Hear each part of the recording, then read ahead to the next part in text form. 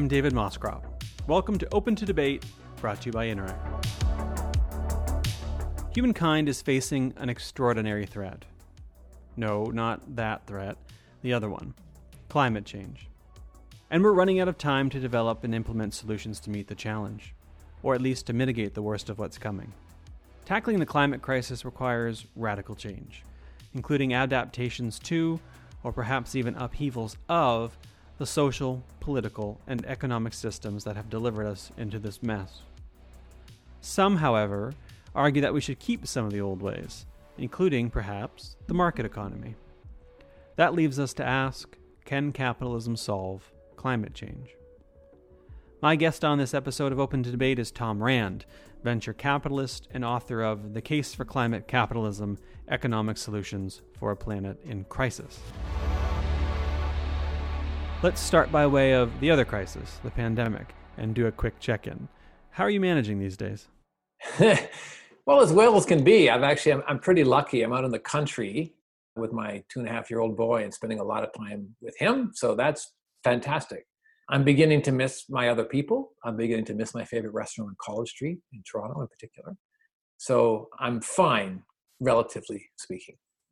Well, I was going to say I miss patios, but I lived in Vancouver for so long that you get to learn to live without patios because they don't really have them, or they're open for 6 weeks out of the year. But I don't mind if it's a patio as long as I can just watch the world go by while eating some great Italian food. It can be through a window. I'm fine with that. But people, street life, action, I miss that, as we all do.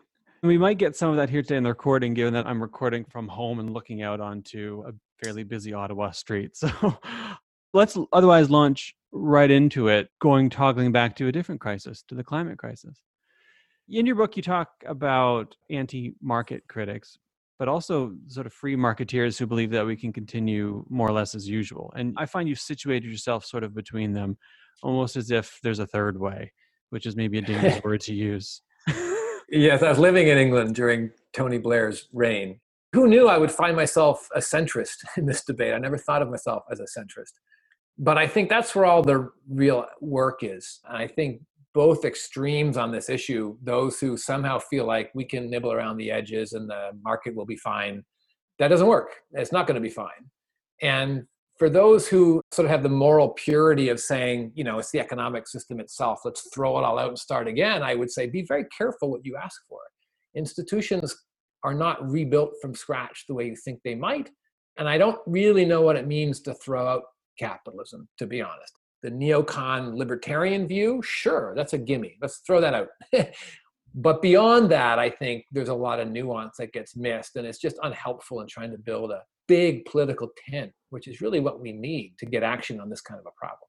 I'm torn on this because from the institutional perspective, I agree, and I'm with you. I am an old Tory when it comes to institutions, that old idea that you don't tear down a fence before you know it was built. And I share the sort of skepticism that Edmund Burke had about our capacity to rebuild institutions. And I think every time you look at a great tearing down, you see a lot of strife and a lot of suffering, a lot of death. Looking back through revolutionary history, we can have a debate whether or not that was a more effective approach or not. In a lot of cases, it plainly wasn't. But I wonder, when we look at capitalism and climate, we see the tension and we see the contradiction that it is the market that is driving a lot of these problems in the first place. And so the question arises, can we actually operate within that framework to solve the problems of the market? Or is it going to continue to produce the same logic that has got us into this mess in the first place? That's the fundamental question. It's interesting you frame it like that. The notion that the public sector and citizens' abilities to define the rules by which market actors play shouldn't be underestimated. Sweden, on my view, is a capitalist country. They have very discrete views about public education and all kinds of interesting stuff, but that doesn't make them a non-capitalist country. And so I'm sort of saying, look, there's an open-ended role, really, for the public sector, long before you get into La Revolution and you're a Marxist economy or something, long before you get there. There's room to breathe for an active public sector. Even the neocons, the real ones, the ones who are legitimately, Milton Friedman, for example, I don't agree with much about what he says, to be honest. But even Milton Friedman acknowledged that there are certain things the market doesn't do. And that's what the public sector is there for, pricing externalities and all that kind of stuff. So I guess I'm just really emphasizing that, we don't have to throw the baby out with the bathwater. But at the same time, you talked about, the violence of history and whether institutions can stay stable and what role they play. Going forward, if we are heading where I think we're heading and where a lot of people think we're heading, the stability that we're currently relying on isn't going to be there anymore. And the notion that a populist, angry mob where bread $10 a loaf really tears stuff down. I think that's the warning to the business community that I have. You can't be conservative on this issue. Being conservative on this issue is inviting essentially deep political instability going forward. French Revolution, the elites back then didn't see it coming. But, and I think there's a target on capitalism's back right now. I think business leaders need to step up and own the urgency of the situation and be a part of allowing the public sector and citizens to define the rules by which the market can operate and can solve this problem. So that's where I think all the nuance is anyway. Yeah, I think that's true. I mean, the great irony is that we have a critical juncture where we can get something done. And we'll talk about that vis-a-vis COVID in a little bit. But the irony is that it's also extraordinarily dangerous. I mean, in a sense, we've gotten what we needed to get, which is a critical juncture.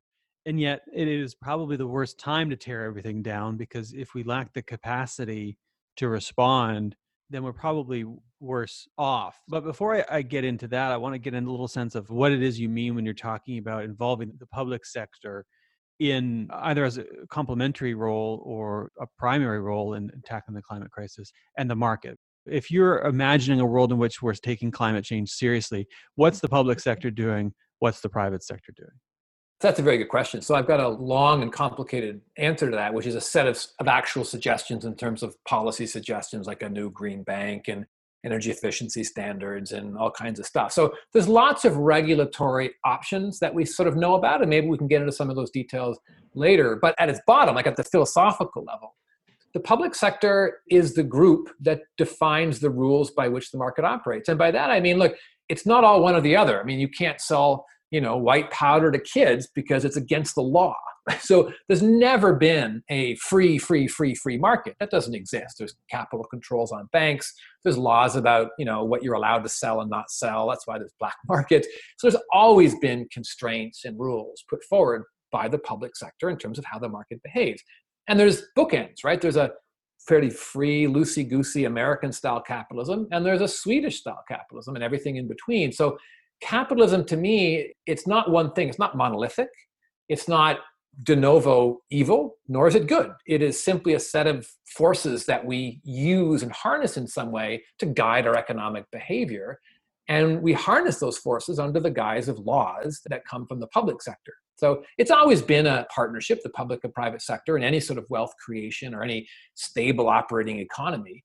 It's just a matter of saying, well, what are the tools that are particularly useful when it comes to the climate crisis in particular? And that's really all I'm asking. I'm saying we've got all these regulatory and policy tools. We know that the public sector has a role to play. It always has had a role to play. What's the best role for it to play going forward?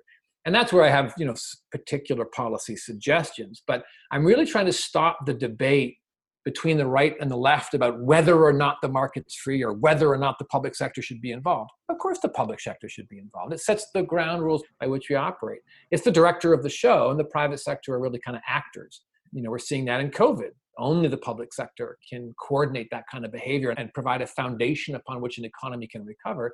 But only the private sector can really provide the creative juice that sort of allows that economy to get going as well. So it's always been a partnership, and climate's no different.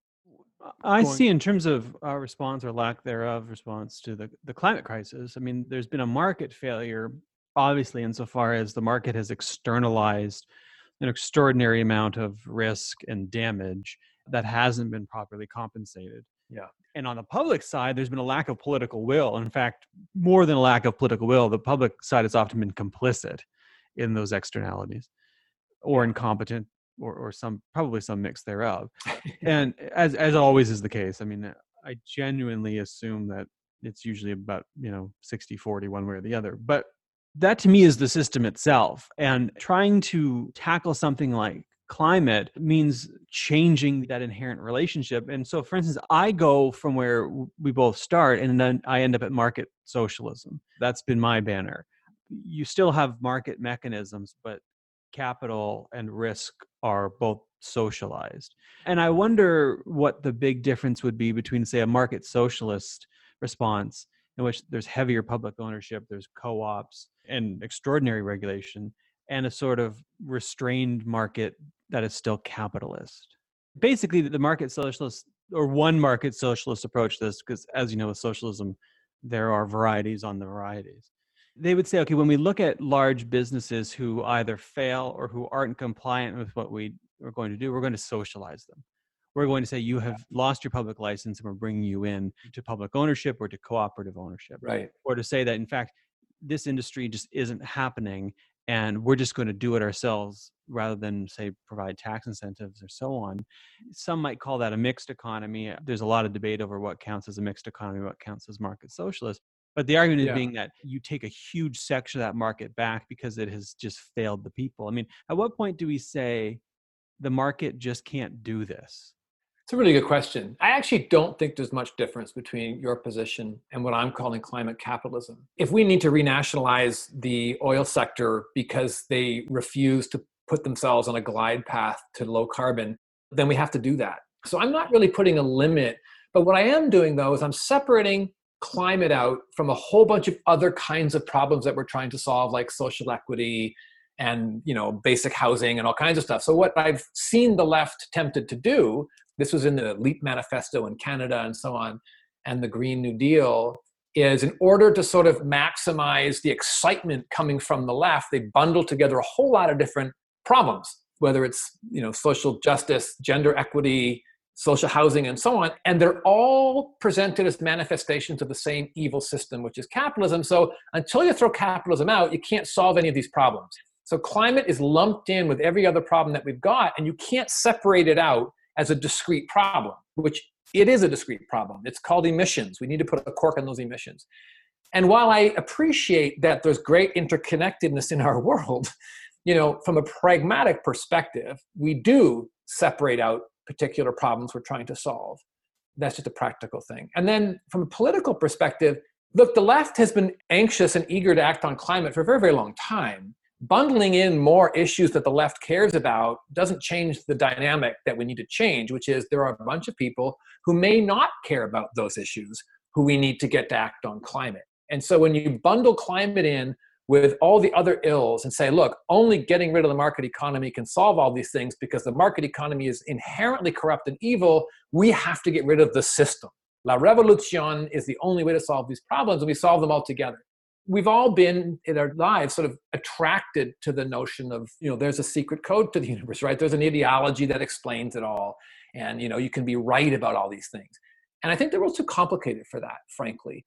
And from a practical perspective, we live in a democracy. You need to build a big tent to get radical action on climate, and you're not going to make that tent bigger by dragging in all the other ills that you want to blame the market economy for. So that's why I'm pulling out climate part of it and saying we can do an awful lot of work there and perhaps get agreement from the right and the left and the business community to act on this problem rather than bundling it all together, which I think is a mistake.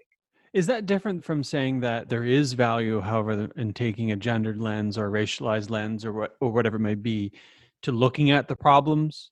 Look, all lenses are interesting. The world is a complicated place. There's no question that we live in a modern world. There are many views to take and to interpret that world. But at the end of the day, climate is a pretty practical problem. We have emissions coming out of smokestacks, and we need to stop those emissions. In that sense, it's almost a technical problem. But, engineers don't run the world. If they did, we could solve this problem tomorrow. It's run by bankers and politicians and interest groups and all kinds of things. And all the hard, messy work is in getting those people to agree with you. So I don't want to discount the validity of different views and different lenses to view the world. But I do want to extract the practical problem and immediate problem of using the most powerful forces we have at hand to solve the most pressing problem that we have at hand, which is climate. Does the pandemic change that? And I don't mean in the sense of emissions are down because we're doing less X, Y, or Z. I think that's a canard. That's a blip. We'll go back to normal. I mean, I think the joke now is nature is healing, right? It's become a meme. Whenever something silly happens, it's like a raccoon is eating garbage in a park and it's nature is healing. But I mean, from the sense that we've reached a critical juncture now. We didn't ask for this pandemic. We don't want it. We would prefer not to have it. And yet, now things are on the agenda that weren't before, and they're on the agenda in ways they were not there before. I wonder whether or not the pandemic has created a situation in which we have an opportunity to act in a way that we didn't before, structurally, I mean. In some ways, it's hampered action. In other ways, it's opened it up. So it's hampered action in the sense that public coffers are empty. The amount of money we need to spend just to keep this thing ticking over is going to wipe out any ability of governments to write checks for many, many, many years to come, which is a shame. But on the other hand, I mean, culturally, I think people have become implicitly and explicitly aware of systemic risk, right? Things can change overnight. And when you're fearful, and who is it that's there to help you when you're most fearful? It's the public sector. That's the insurer of last resort. It's the food of last resort. It's the organizer of complex behavior of last resort. And ultimately, these risks are those that are defined by experts. They warn of these systemic risks, and then they hit. And suddenly our reliance on the public sector is profound. So that's one thing. I think in people's minds, maybe we're more open to the idea that we're in this together. We need to act together on these scary risks, and that is a cohesive collective action problem. But I also think, practically speaking, look, we ran to the rescue of the financial community back in 2008 and didn't really ask for anything in return. Mm-hmm. And we're running, and when I say we, I mean we, the people, are running to the rescue of the economy as a whole right now. And I think we have every right to ask something in return. And that could well be the private sector being a real partner on aggressive climate action. So I think there's all kinds of ways in which psychology's loosened up. We're listening to experts. The public sector is respected and needed, and the private sector is reliant and playing second fiddle. That all comes together, perhaps, in an opportunity for citizens to say, okay, enough. We dealt with that risk. We will now deal with this other risk, and you will be a good partner with us, private sector, as we use the public sector to address that risk. I think that's a real opportunity. That's going to take an awful lot of political will, which we are going to keep coming back to, I think, because I agree about 2008. And this is another example of governments socializing a lot of risk and yet privatizing a lot of profit. And even with the pandemic, we've seen the sort of limitations and the strings put on money given out is really quite limited. Even looking at the debate over whether or not companies that use offshore tax havens and so on and so forth ought to be eligible. I mean, we've seen jurisdictions globally say, no, too bad. In Canada, we sort of jumped around a little bit and then took a few different positions and ran away. But I wonder, do we look at a political situation like that and say, there's a government or series of governments who are really raring to say, we'll give you this money, but boy, you'd better do something socially useful with it vis-a-vis climate? I think if you're going to backstop the private sector, you should ask for something in return. I mean, the challenge is only those companies that are taking that help would be in a position to be asked to do something. So I think it's limited in our scope. For example, when we bailed out the auto industry back in 2008, the Canadian and US governments were pretty firm, right? They wiped out equity in those companies. Bondholders took a haircut, and the public sector sat in governance in those car companies until the loans were repaid. So they really sunk their teeth in. And I think there an opportunity might be in our oil patch. If our oil patch really wants a bailout, I mean, I think COVID is a precursor. It's showing what's going to happen, as we reduce demand for oil in years to come. I think clean tech is going to kick the crap out of oil, and it's already happening. And Alberta's first in line because they're the most expensive producers. So I think the writing's on the wall. Mm-hmm. I think COVID in Canada is kicking that conversation into pretty high gear. And frankly, if an industry wants a bailout like the auto industry wanted a bailout those years ago, those bailouts come with teeth. They're not free. They're not automatic. I think you protect workers automatically. That's what taxpayer money is for. But I think in terms of bailing out an industry, the investors and shareholders and participants in that industry, you get shaken up when you get a bailout. They're not free. It wasn't free for the auto sector, and it shouldn't be free for our oil sector. But again, that's only those who are asking for the help. I think structurally, finding the political will for people to step up and actually put a strong, comprehensive and aggressive climate strategy in place, I think appeals to some of those softer things I talked about earlier people were scared. And, I think you need to address those fears head on and say, we, the public sector, can resolve these risks if we act together, kind of build on the momentum that I think citizens may be feeling in response to COVID, right? I do think that in the back of our minds, the general public are kind of like, oh, yes, scary things happen. Do we want to address these scary things? Yes, we do. And climate's one of those things.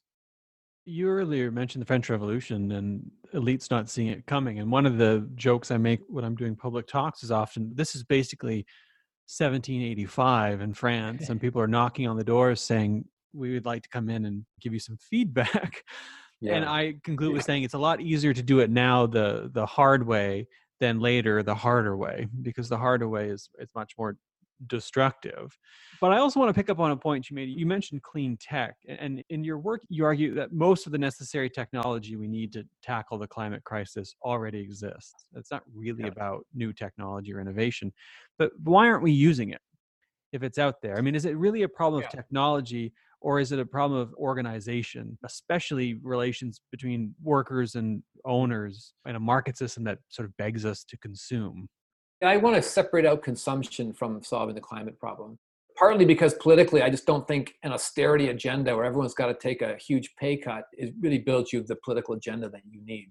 I think you have to have a forward-looking pro-growth view, or you lose half the public and you'll never build that big tent that I keep talking about. But in terms of why this stuff isn't getting deployed, I mean, for one thing, just plain momentum, physical momentum, financial momentum. As Václav Smil points out quite correctly, even if you have an energy system, a source of energy that's better, faster, cheaper than the old energy system, going from coal to natural gas or something like that, it takes 50 years to turn that energy infrastructure over. It's just a giant, physically heavy piece of machinery with a whole lot of vested interest. So you don't turn those things around quickly. And in Václav's view, that he sort of thinks we're historically determined to fail on climate simply because every other energy revolution has taken 50 years and we don't have 50 years. I don't think we need to go so quietly into that dark night, because if you change the context under which this particular energy revolution occurs, then you're not historically determined to repeat yourself. So in that sense, that's what I'm talking about when I talk about an activist public sector, to accelerate the transition that is going to occur anyway. In Canada, we spend an awful lot of time talking about pipelines that carry very expensive, very heavy oil to be refined into gasoline. And that takes up most of our political discussion in this country, it seems. Mm-hmm. And yet, if you look at clean tech, I mean, solar energy, wind, EVs, I mean, technology price curves do one thing. They go down. And technology performance curves do one thing. They go up. And there's nothing any politician, any oil executive can do to stop those kinds of technological waves once they start. You couldn't stop the mechanization of agriculture if you wanted to. You couldn't stop the digitization of communications if you wanted to. And you can't stop what is essentially going to be a solid state distributed energy system from taking over from the incumbents, which is coal, oil, natural gas, and so on. It will take 40 years to do that if you leave it to the market alone, but it will happen. That's what I mean about the writing's already on the wall for Alberta. This is not a 50-year play. I mean, 10, right. 15 years maybe left on that resource. But you can accelerate it. So if the market would do it in 30 or 40 years and we need it done in 10 or 15, that's what the public sector is there for. It is there to find the bottlenecks, break up the momentum that stops it from happening, to accelerate a transition that would take place anyway. That's why it's so futile to argue over pipelines and heavy oil. They're done over the long term, just like coal's done over the long term. You mentioned this point that makes me think, look, part of the problem is you mentioned vested interests. We've created these products. We've sunk the capital assets into the ground, both literally and figuratively. We've amortized these projects over 50 or 100 years, whatever it might be. Why in God's name are people building pipelines today? Because presumably the amortization of those projects, what are they, 50 years? I mean, I don't know, 30 years? Whatever it is. A lot of people are saying, we've got maybe 20 left. Is it that these people aren't as smart as we think, or is it that they're fighting a rearguard action to keep this stuff going for 30 years or 50 years? It's a rearguard action, I think. First of all, if you make a lot of money doing something one day, you're going to try to do the same thing tomorrow. That's habits of mind within big companies. It's the power of the incumbent, right? The incumbent can point to all this existing economic activity and say, this activity must continue. This is driving our economy. Whereas the next generation technology can't point to those existing jobs. They point to something that's going to happen in the future. So incumbents bat way above their weight when it comes to distorting political discussions and economic strategy. They co-opt policy to benefit themselves. And they do that because they're powerful and they have a lot of financial momentum. Again, if you make a ton of money doing something, you're going to try to do the same thing the next day. That's why we record this podcast. So the incumbents need to get disrupted. They're not going to disrupt themselves, right? Kodak owned the intellectual property for the digital camera. They owned that patent, but they were too busy trying to sell film to do anything with it. And that's what our energy industry largely, I mean, there's exceptions, largely in Canada is doing. They're protecting their existing assets. They're protecting their existing jobs and their existing sources of profit and cash flow. And it's rational for them to do that, right? They're not bad people. That's what they naturally do when they go to work in the morning. So what's the role of the public sector?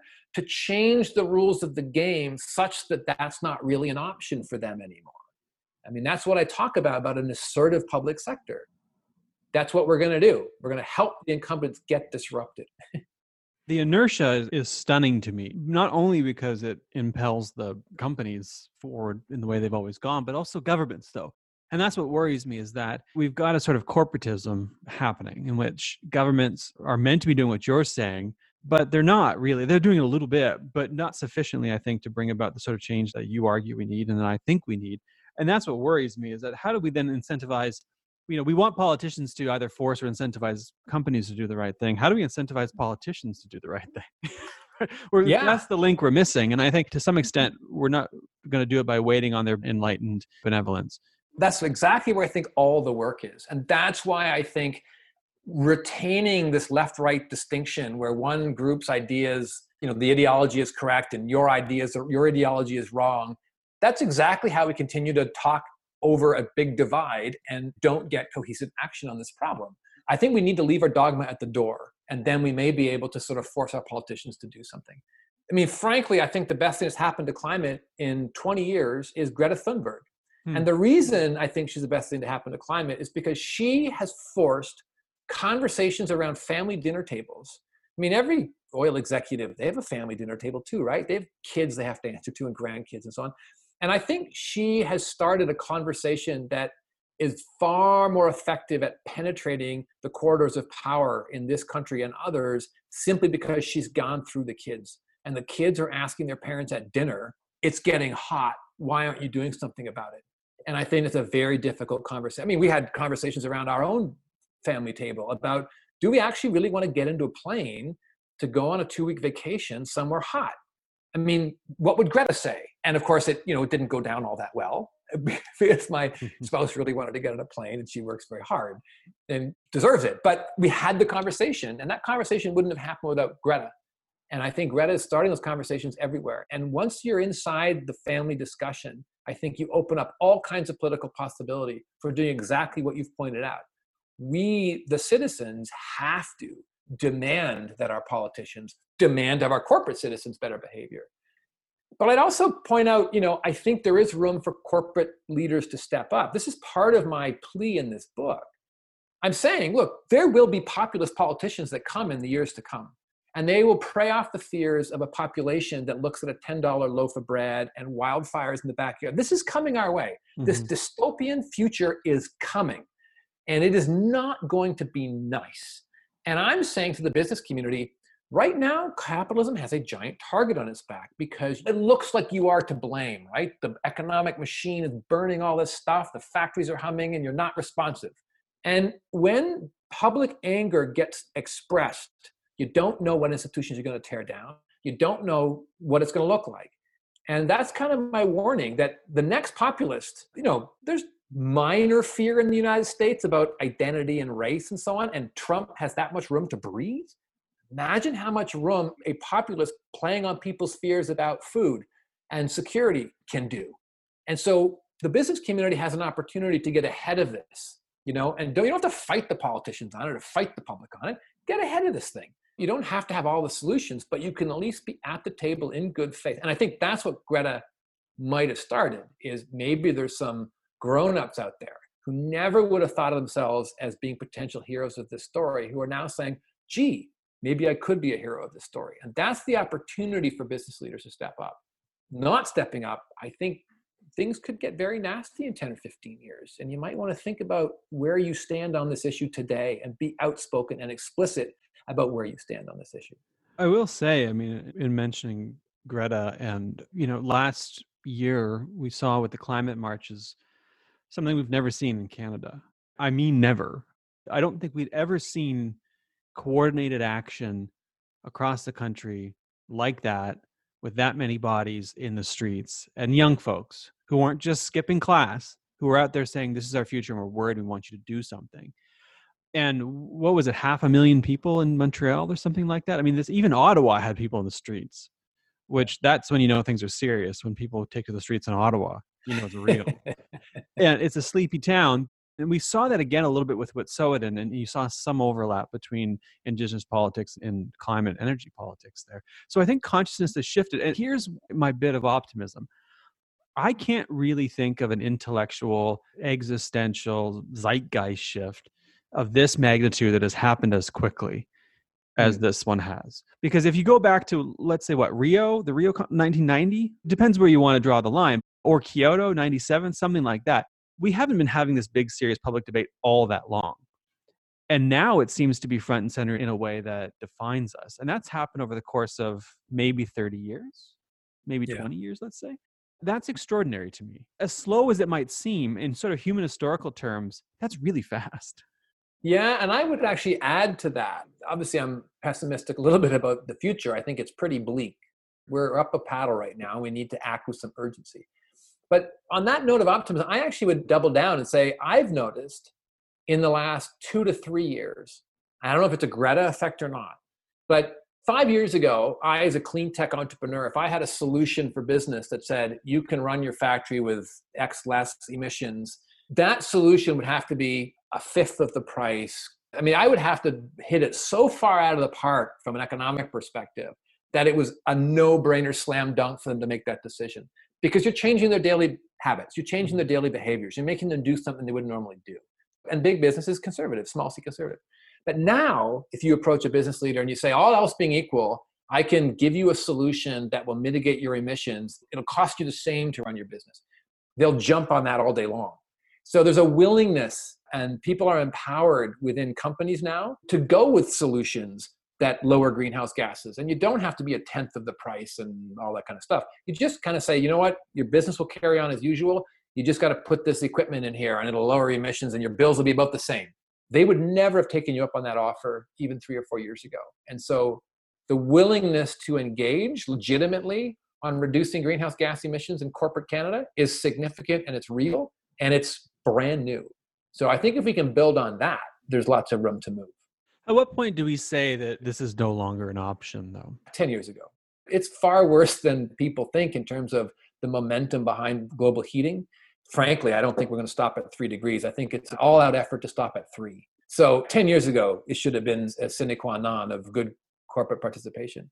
But again, you react within whatever political reality you have, and you do what you can with what political currency you have at that time. I think that political currency is gaining because of COVID. And I think the willingness of the corporate sector to be a willing partner, if not an eager over-the-top partner, at least a willing partner, is new. And I think that's a silver lining. I'll close out on this on a slightly more pessimistic note, but trending towards, let's hope, optimism. I want a pluralist public-private sphere in which there are different interests and forces competing. That includes some market forces, lots of political forces, but in a way that distributes power and resources so that everyone has a fair shot and everything they need to get through the day. That's the sort of world I want to live in. Now, obviously, climate change threatens that. The longer we wait, the more we're going to have to do and the worse we're going to be despite doing it. And to me, that's the big challenge, is that the slower we are, the worse things are going to get, the harder it's going to be to do something, and the more extreme we're going to have to be when we do it. That's the worry. I mean, at what point do we actually take the next step and say, it's such a risk, it's so serious, we're done playing games, we're just going to start forcing you to do it. And it's going to be not just compulsory, but the enforcement mechanisms are going to be severe and even draconian because we're talking about an existential threat. What worries me is that's where we're headed. I mean, how do we stave that off? How do we avoid that moment? Because it can't be more than 30 years away, right? I'm not so worried about that. I mean, I actually would welcome a hard policy with teeth that forced compliance on greenhouse gas reduction. I think we're at that point right now. I mean, Ontario had cap and trade. That is one of those mechanisms, right? But Ford ripped it up. So the policies by which you compel emissions reductions and in which you unlock market forces to meet those reductions are well understood. There's nothing new under the sun. Cap and trade, price on carbon, whatever. These are market mechanisms. So yeah, I think those teeth should be there.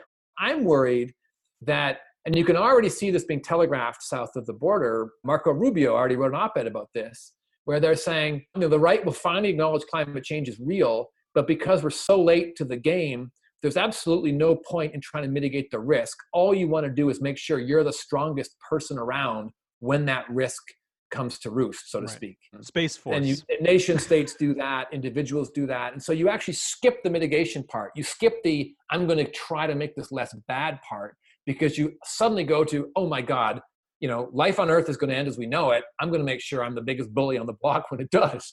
So I'm worried that we get to that spot. I'm not worried at all about regulatory environments with real teeth. I think we should have those in place now.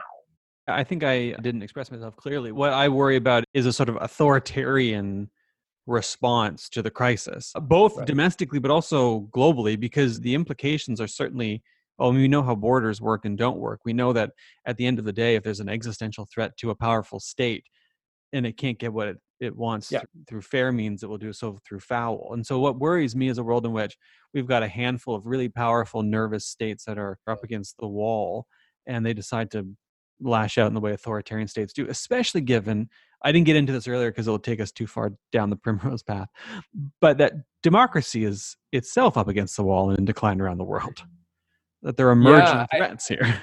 When I talk about climate as a systemic threat, I mean it affects everything. If you ask the military establishment how they think about climate risk, they call it a threat multiplier. And by that, they mean it's not just the weather and the changing weather, it's what that does to push and pull on social fabric that's already stretched. So the example, right after I found out I was going to be a dad, I was at this planetary security conference in The Hague. The hall was filled with all these military people, very, very serious people. And by planetary security, they're talking about climate. But it's all the military folks. And they gave an example that has struck me ever since. They said, as a threat multiplier, it's not the weather, it's what the weather does. And so the example they gave was every refugee that hit Europe's shores in the year 2016 came from a water-stressed country, from the longest drought in living memory, based around Syria and the Mideast. Those refugees arrived in such numbers that when Germany opened its doors to 1 million of them, it caused a resurgence of the far right. So you have the resurgence of the neo-Nazis in Germany, and the military people were pretty clear, that's a direct result of climate change. So the social fabric will pull and tear, and that's the kind of stuff that gets quite dystopian.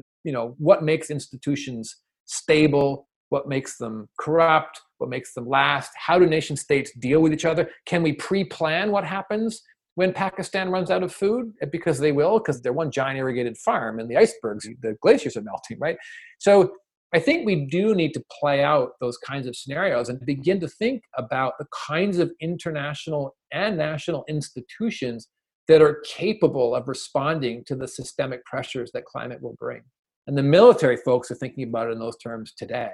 So I think that's kind of what's at stake. And that's why if you don't get the climate thing right, all the other things you care about, social justice and food and all kinds of things, they don't matter, because the stresses from climate will be so much that all that work is undone as we unleash these sort of tectonic forces over scarce resources and an unstable climate. That's what keeps me up at night, and that's why I do the work I do.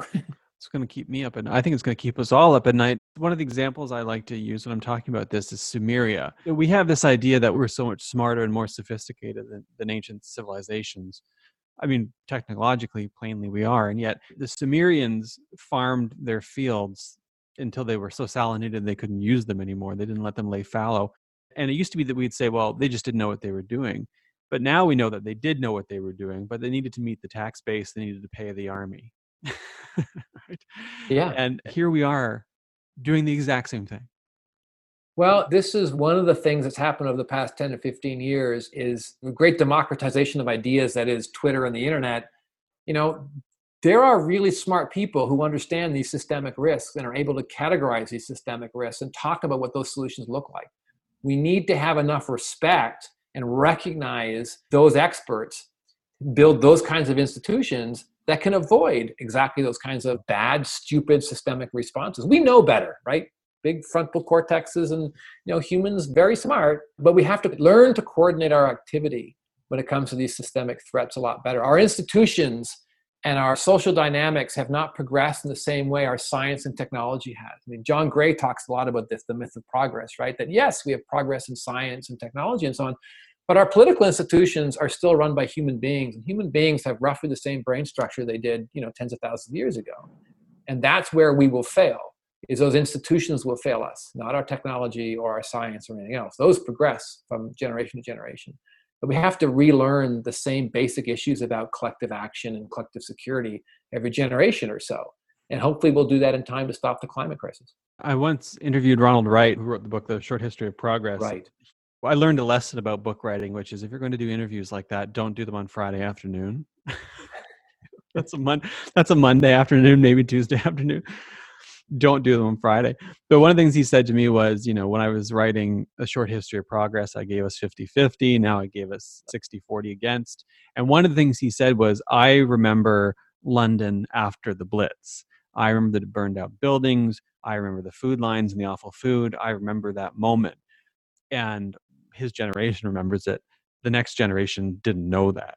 That's why your point about us relearning this seems so extraordinarily important to me, is that we have to relearn it every generation. And we also, by the time you get to the level of the nation state, and not to mention the global order, have to, it's so abstract that it's difficult to connect yourself to everyone else. And I think that's a huge challenge too, is to think beyond just yourself and your day-to-day needs to the level of the city, the province, the nation state, the global order, and then project that into the future and to say, what about all of that in 30 years when we just sort of thinking moment to moment, day to day?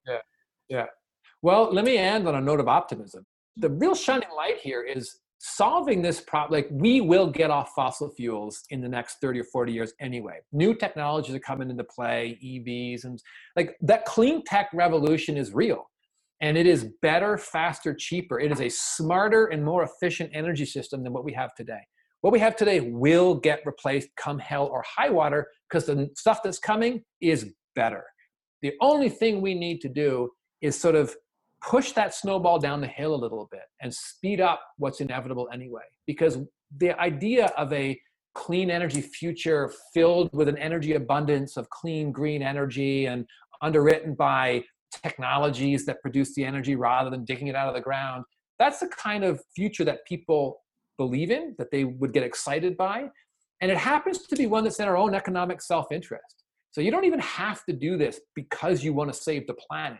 You could embrace accelerating that future because you think, well, someone's going to be selling all that cool equipment to somebody else. Why wouldn't Canada? Why wouldn't we want to be the people that sell it? And if everyone begins to sort of get a little bit greedy and want a piece of that pie, this whole thing will accelerate through sheer self-interest and through sheer market forces. But it does need a little tweak and a little bit of a push. It's going to get there. We just need to speed it up a little bit. I could talk about this all day, but unfortunately we have run out of time on the podcast, not as a civilization, I don't think.